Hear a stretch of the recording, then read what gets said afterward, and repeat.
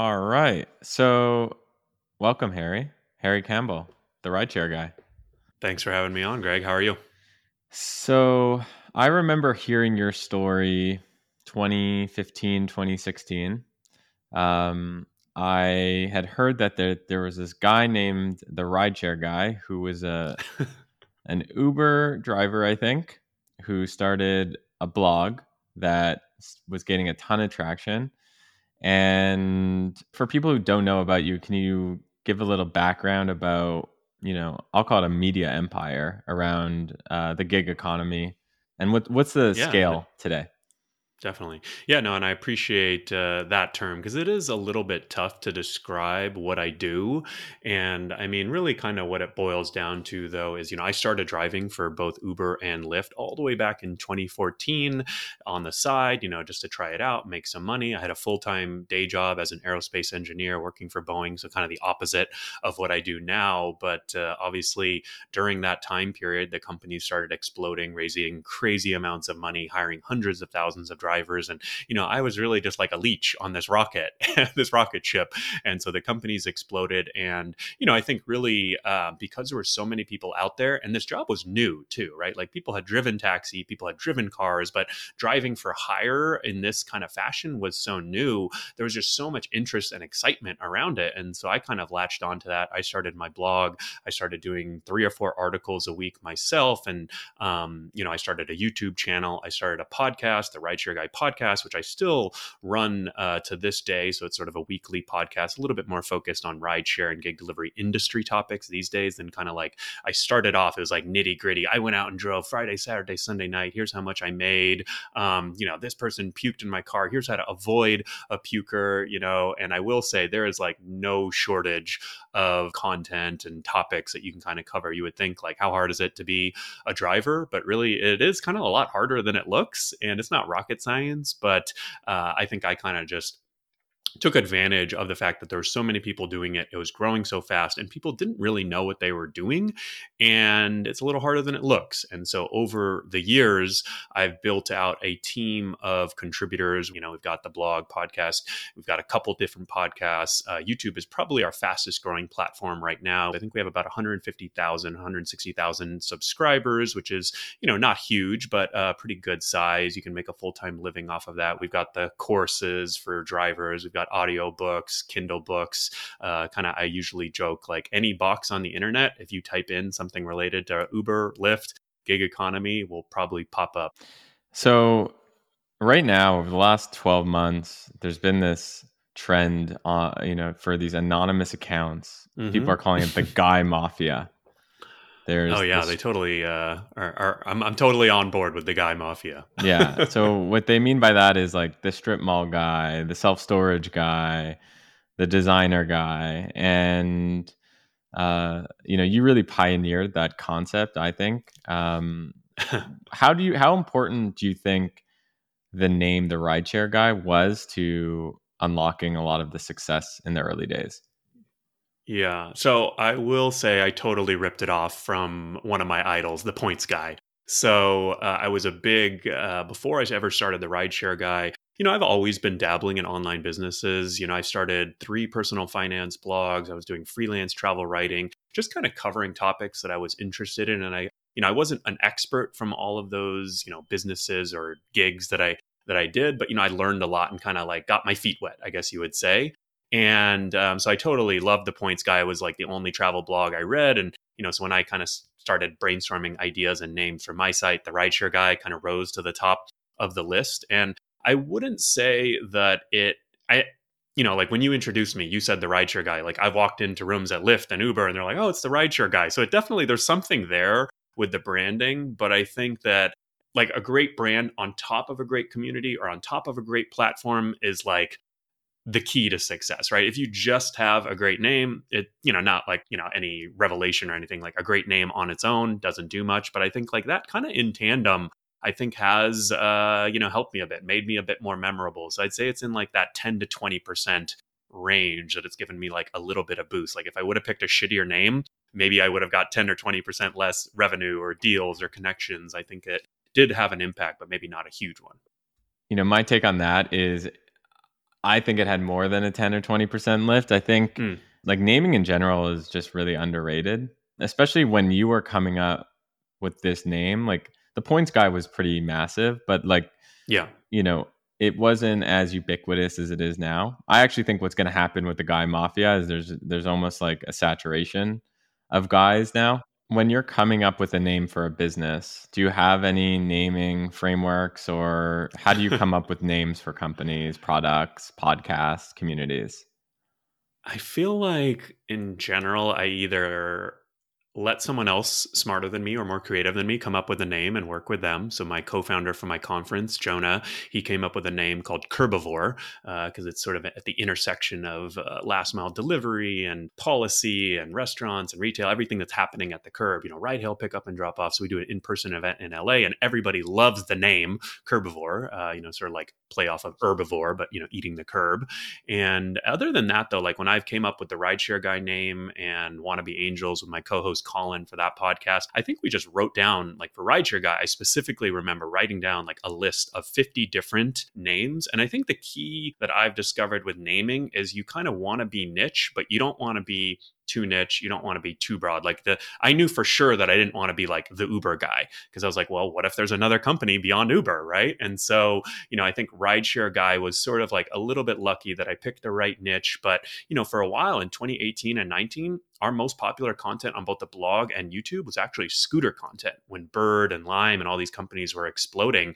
And so I was sort of like, oh man, everyone thinks of me as the rideshare guy, but like our most popular content is all about scooters now and charging scooters. And in the last 2-3 years, honestly, we've had a lot. It's probably 50-50 now, but like we have a ton of interest in delivery. And so, people still think of me as the rideshare guy, but like half of our revenue and traffic probably comes from, last mile delivery now. So Uber Eats, Instacart, DoorDash, those types of topics. So I think to me, I think about it like, hey, I don't want to be an expert in every one of these domains. I want people to think of me as the rideshare guy.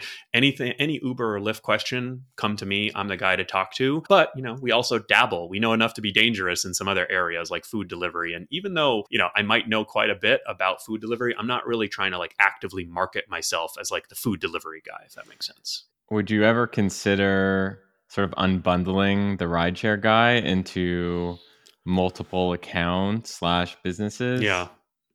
So I thought about it when the scooter craze was happening because it was, it was still gig work, but I mean, we were doing YouTube reviews of scooters and posting it on the Rideshare Guy YouTube channel. So you have like a video about how to drive for Uber, and then the next video is like a scooter review, right? Pretty random, but our scooter reviews were getting hundreds of thousands of views. So I was like, all right, well, I kind of have to do this. And I think what I've learned over the years is to segment audience, you really have to have a big following. I think it sounds great in online marketing. If you've got an email provider, they're like, hey, you should take your rideshare people, you should take your delivery people, you should take your full-time, who likes videos, who like articles, and create all these different segments. And in order to do that, you have to have like a massive following. I would say like in the millions of people, in the hundreds of thousands, maybe, to really start segmenting. Like the only segment we do is like rideshare and delivery, right? So we have like two really high level segments, and I've experimented with a lot of different others, and it's just so much work that goes into like managing those different segments. Like if you launch a brand new account, unless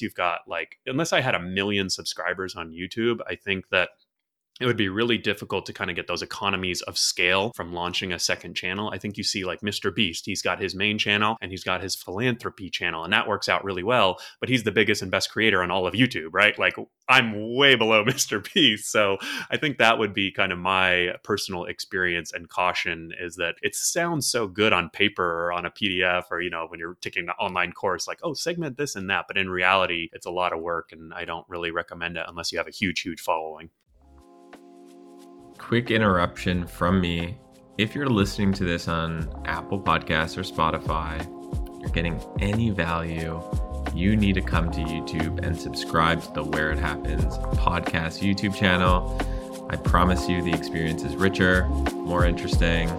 So if you're getting any value, just stop what you're doing, open up the YouTube app, go to the website, and press subscribe at Where It Happens on YouTube. And if you're watching this on YouTube and you haven't subscribed, what are you doing? Go press subscribe. Thank you. Enjoy the rest of the show. Could you talk more about the business model of the whole company. Sure. So you've got all these content, properties, and you mentioned courses. I'm sure there's ad Yeah. revenue. Like, how Mhm. you think about business model, and when did you think about Yeah. business model? I wasn't really expecting to make much money at the start. In general, with content, I always tell people like do it for a year, pick something you like, pick something that has a good business opportunity, and see what happens. But at the end of that year, I think you should sort of be happy with the journey and the results. And if you made money along the way, great. If it exploded into a huge business, even better. And so that was kind of my initial framework going into the rideshare guy.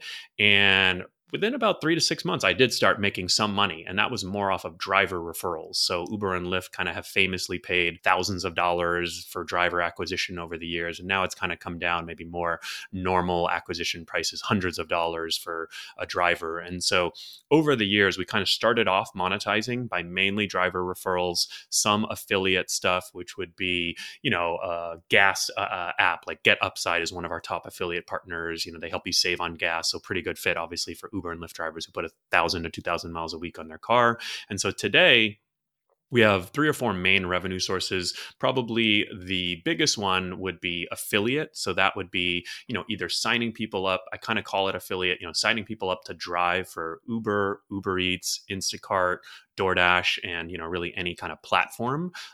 Signing them up to be a driver, that kind of falls under affiliate. And then we also have other affiliates like Get Upside is a good example because they were sort of VC funded, had a lot of money at a certain point, and I think they were paying us like $5, acquisition for a free app download for like a perfect product for our audience, right? And I think at one point we probably did 50,000 referrals in a single month for them at like the heyday 2-3 years ago when they were spending a lot on marketing, and kind of we were ranking number one for every code around Get Upside, download, Get Upside referral, promo code, all of that. And so the affiliate stuff is definitely temperamental and kind of goes up and down, and they can pull the plug at any time. But affiliate is probably our main one. And then we also do a lot of direct advertising. And so over the past 2-3 years, we've done a lot of direct campaigns with, the platforms themselves. So some companies, we might be an affiliate and they're like, hey, you're doing great as an affiliate. Let's do some extra work with you. On the affiliate side of things, what does like an Uber pay for a referral to for a driver? Just to give people a sense of Yeah. like So probably scale. $100 to $200. I mean, in the heyday, they were paying $500 to $1,000, and that's sort of where, like, I kind of feel like I had a little bit of a cheat code in the first few years. Like, I shouldn't have been making. I ended up quitting my day job within about 9 months of starting the rideshare guy, and in a normal situation, I probably shouldn't have been able to do that. Uber was kind of like a once in a generation kind of company where they were growing so fast and raising so much money that they were just paying, literally $500 to $1,000 for driver referrals, and they were double sided. So like the new driver signing up was getting money, I was getting a lot of money, and so we kind of monetized off of that. So these days it's come down quite a bit, and so maybe more in the $100 to $200 range for delivery services. It might be 25 to 100, maybe up to 200 in some of the top markets, but sort of rideshare, delivery, and then all of our other affiliates might be more in like the $5 to $50 range. If it's a free mileage tracking app, that might be $2 to $5 per download. If it's more of a bank account, that might be more in the $50 to $100 kind of range. So the points guy is an interesting story. So points guy started very similar to you. I think it was he worked at Brian Kelly. He I think he worked was an at investment banker. Yeah. investment banker at JP Morgan or something like that. Morgan Stanley actually, and he just started blogging about points on different credit Yeah. cards right after the great financial crisis. So there was a lot of demand for Yeah. saving money and points. And he ended up taking a different path than you did. Although he did monetize via affiliates like you did, but the different path that he took is he sold his business to Bankrate in 2012, which I think got acquired again in 2017. Have you ever thought By Red about? Ventures, right? Yeah, Yeah. exactly. Have you ever thought about? I'm sure you have, but like, Hmm. when is the right time to sell, or how are you Yeah. thinking about it? until recently, I guess you would say, I've always thought about my business as like I probably value it a lot more than someone is willing to pay. Like, hey, if Uber came and offered me, I don't know, 10, 20, $50 million for it tomorrow, I'd probably sell it. But I doubt that they value it in the same way that I do, right? Because I put so much time and energy. And, like I also like what I do, like I only work on parts of the business that, I enjoy. And, I've kind of transitioned and done a lot of different roles and hired people and all of that. So like I wake up every Monday morning, like pretty refreshed. I just went on vacation last week and I was pretty excited, to come back to work and check all my emails, right? Because I knew it'd be like kind of fun stuff, Greg emailing me about coming on the podcast, fun stuff to do. So I think like when it comes to selling the business, I've never, it's never been a goal of mine by any stretch, but I've definitely over the past 2 to 4 years built the business to sell. And really, what that means for me personally is, there's the brand, the Rideshare Guy. People know me. That's how they think of me. But if you go and look at our videos, our content, I've got a number of contributors. It's really not me anymore doing the content. I'm still, not even the face, but I'm still involved. People still know me. But I think that, like, if someone did want to come in and buy the Rideshare Guy tomorrow, it wouldn't be like they're buying me. I think they're buying a brand. They're, most of the time, if we get a media inquiry, I've been quoted like over 3,000 times in the media, as a rideshare gig economy expert. But these days, when we get a media inquiry, I send it to one of my top contributors. I don't even take those unless I have some pre-existing relationship with the reporter. I want, and actually like kind of stealing from the Points Guy. I remember I heard this NPR interview once and they're like, we're going to bring in, senior contributor at the Points Guy, Kelly something, Kelly whoever, and she's going to talk about points. And I was like, that's awesome. Like the Points Guy is getting mentioned in this NPR story, and Brian, the CEO or, founder, doesn't even have to be on the interview. Like that is really cool to me. And so that's kind of how, I think I've done a pretty good job of that over the past few years. And I actually ended up bringing on a business partner earlier this year. They're called MMG Media. They've bought and sold a bunch of properties and they've exited businesses, and they're a 5-person team that I've been really enjoying working with. And really it's to kind of have them take over a lot of the back end. I think the things that would be even more attractive to a potential acquirer, right? Like they're going to care a lot more about affiliate revenue than upfront sponsored, like advertising deals, right? So this is the first time I've heard about MMG Media, and they look awesome. I'm just on their Yeah. website. On their website, it says, we are obsessed with building notable brands that meet people where they are in their financial journey.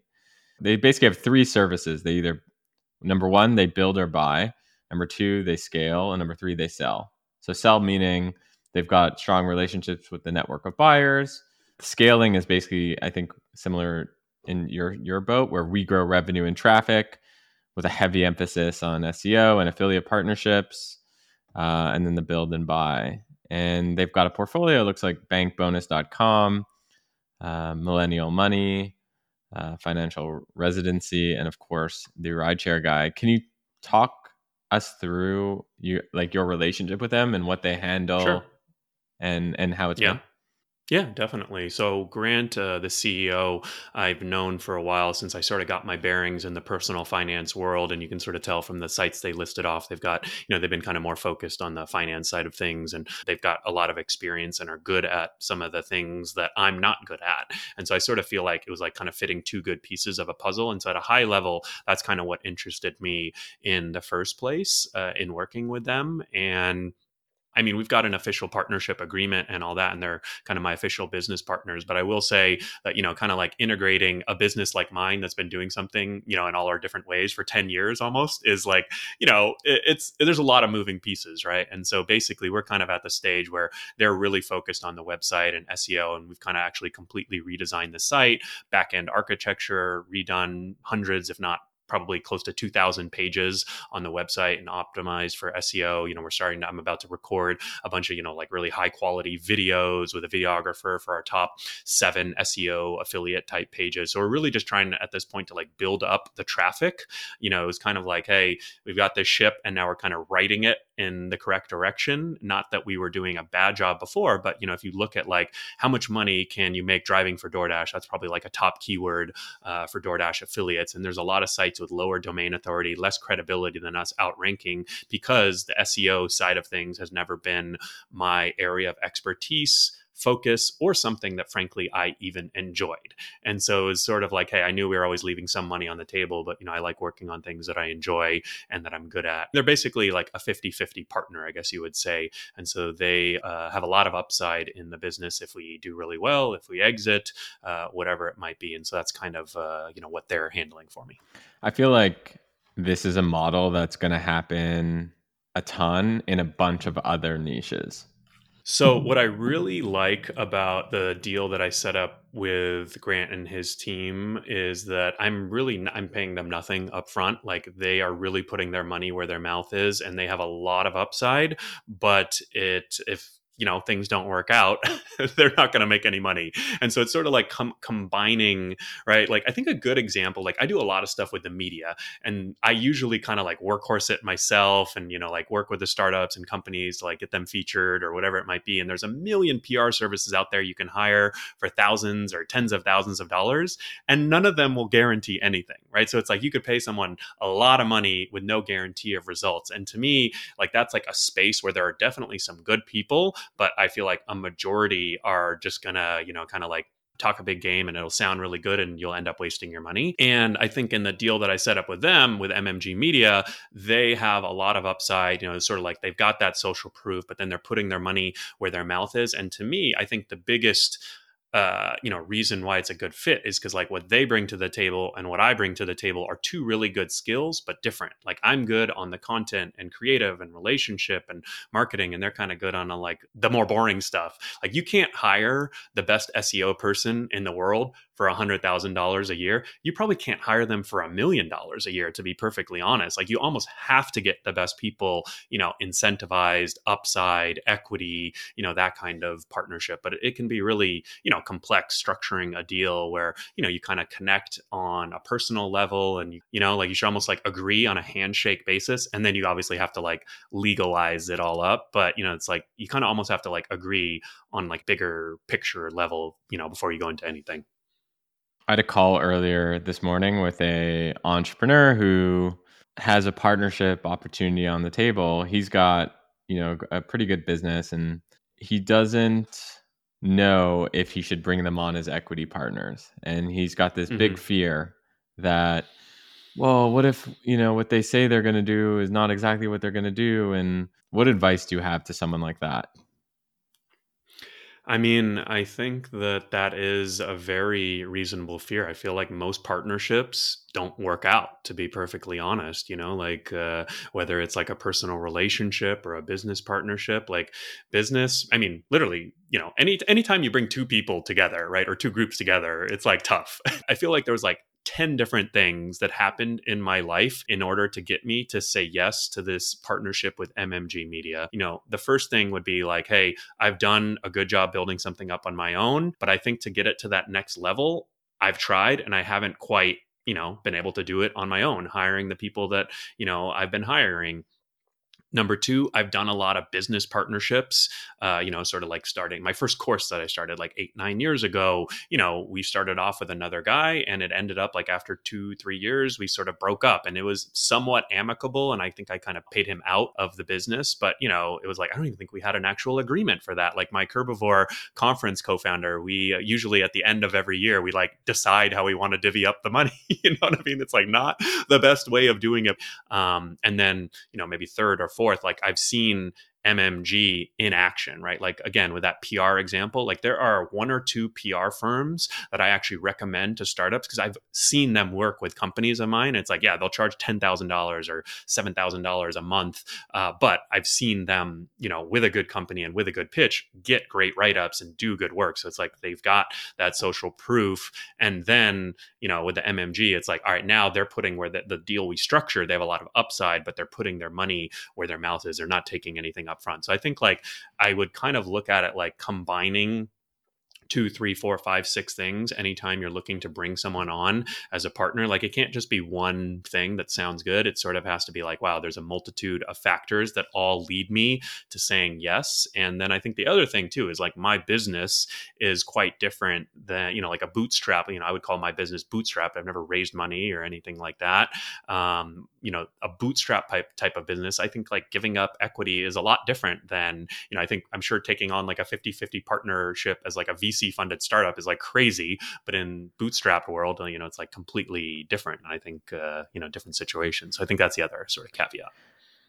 The advice I gave to this entrepreneur was create a timeline of all the interactions that you've had with this potential partner. Mm-hmm. Just like get a piece of paper, write down all the interactions that you've had. Okay, how many years has it been? 1, 2, 5, 10. Okay, how did they make you feel when they did this? Did they underpromise and overdeliver? Did they say they were going to do this thing and it didn't happen? And just all the things that you can possibly remember, just like write it on a timeline. And most importantly, write the outcome of how you felt in that moment. Because if you're getting into business with someone, like you want to have fun and you want to smile and you want to Yeah. have a good time too. So you want to, you know, you want to basically have records of how you're feeling about all these Yeah. situations. And I asked this guy now, and he to come back with me with this timeline, and he texted me actually today, and he said like, you know what? There's been a few interactions with this person Yeah. that have been pretty negative, but they are the best. They are the best. And insert social proof here. And I was just like, it's not worth it. It's not Yeah. worth partnering with someone where you're going to have 10-20% negative Yeah. outcomes, because it's very hard to undo these relationships. Yeah. Yeah. I like that framework. And I think that, I haven't thought about it too much. So this is kind of fun that you're asking me about this. But I imagine that, like, if everything isn't aligned, like, I feel like most often in business partnerships, things like diverge, then get better. You know what I mean? Like, you almost have to be like 1000% on the same page because it's going to be tough. You're going to have some ups and downs, and people's personal lives or situations change, and that adds a wrench. Like, oh, I can't spend as much time because I have a kid now, or I moved, or whatever, right? So it's like it can only add more to the mix. So if you're not like super aligned, even one thing I considered in working with Grant and MMG, it'll be funny if he listens to this interview, is like, I liked him as a person. I would much rather work with people that I like hanging out with. And I know this sounds a little bit weird, but like, it's really hard for me to be friends with people that I work with if they're not good at their job. Like, if they don't excel at their job, like, I can't shoot the shit on the phone with them. Like, hey, how was your week? I'm like, no, let's not talk about your weekend. Like, why isn't this done? What's going on? Like, my first priority is business and working together. And if we can crush it on that, then like, let's go have some fun together. Let's hang out. Let's talk, let's vacation together, whatever it might be. Last question, because I got to run. All right.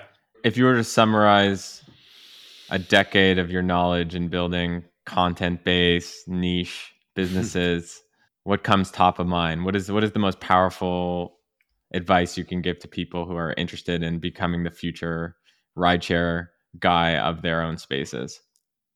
Pick something that you're interested in, pick something that has some or a lot of business opportunity. And I think it feels good to help people. So if you're can find something that's more helpful to drivers making $15 to $20 an hour, I think you'll get more personal satisfaction out of that than helping hedge fund guys. So if you can kind of gravitate towards that. And then on the actual sort of tactical side, I think content and working online, I am such a huge proponent of it, because the amount of work that goes into one piece of content and the potential reach is infinite, right? You can literally put out a blog post or a video that reaches 5 people, 10 people, 100 people, or 100 million people. And obviously, the higher you go up in that stack, it's a lot tougher to reach 100 million than 5 or 10 people. But our most popular video on YouTube has 5 million views, and it's all about truck driving, super random. But it's like, you can kind of do that. I love the kind of short form platforms right now. We're investing a lot in short form content, TikTok, YouTube Shorts, Instagram Reels, because discoverability is so high. You put something out there and it can go viral a lot easier. I would almost say it's impossible, not impossible, but it's very difficult for a blog post, on a brand new site to go viral relative to a lot of the short form video platforms that are out there, since they're more, kind of algorithmic discovery based now. So I think kind of leaning into video and, really just kind of creating consistent content for a long period of time, like be a cockroach, never die. That's why I say if you pick a topic that you love and you just like doing, one podcast a week for 10 years, like good opportunity. I guarantee, if you do one podcast a week for 10 years, good opportunities are going to come your way. And that might be more of the extreme. But, I always say like 1 year, 1 year when it comes to content, try to be consistent for 1 year. Don't even worry about monetizing for the first year. If something falls in your lap, great. But, I like that kind of 1 year threshold. Be a cockroach. All right. Where could people find you on the internet? And thank you for letting us crawl inside your brain for an hour. Yeah, no, that was fun. I think you asked some good, challenging, and new questions. And I haven't done an interview like this in quite a while, so it was fun. I would say if they're interested in anything rideshare, gig economy, just type it into a box on the internet, and we should pop up. And if not, let me know if there's some box that we're not popping up on. I'll take that as a personal challenge. But we've got the rideshareguy.com, our YouTube channel. The Rideshare Guy is growing pretty quickly. I kind of share my personal, sort of thoughts on the rideshare and gig economy industries on my weekly podcast, The Rideshare Guy. And then on the content side, sort of I'm probably most active on Twitter at The Rideshare Guy. And then I've got my new podcast that's more focused on investing in startups and things like that called Wannabe Angels. And we're doing a weekly live show there. It's a new show, but getting a lot of traction and been a lot of fun so far. There you have it. The Rideshare Guy. Awesome. Love it. Thank you.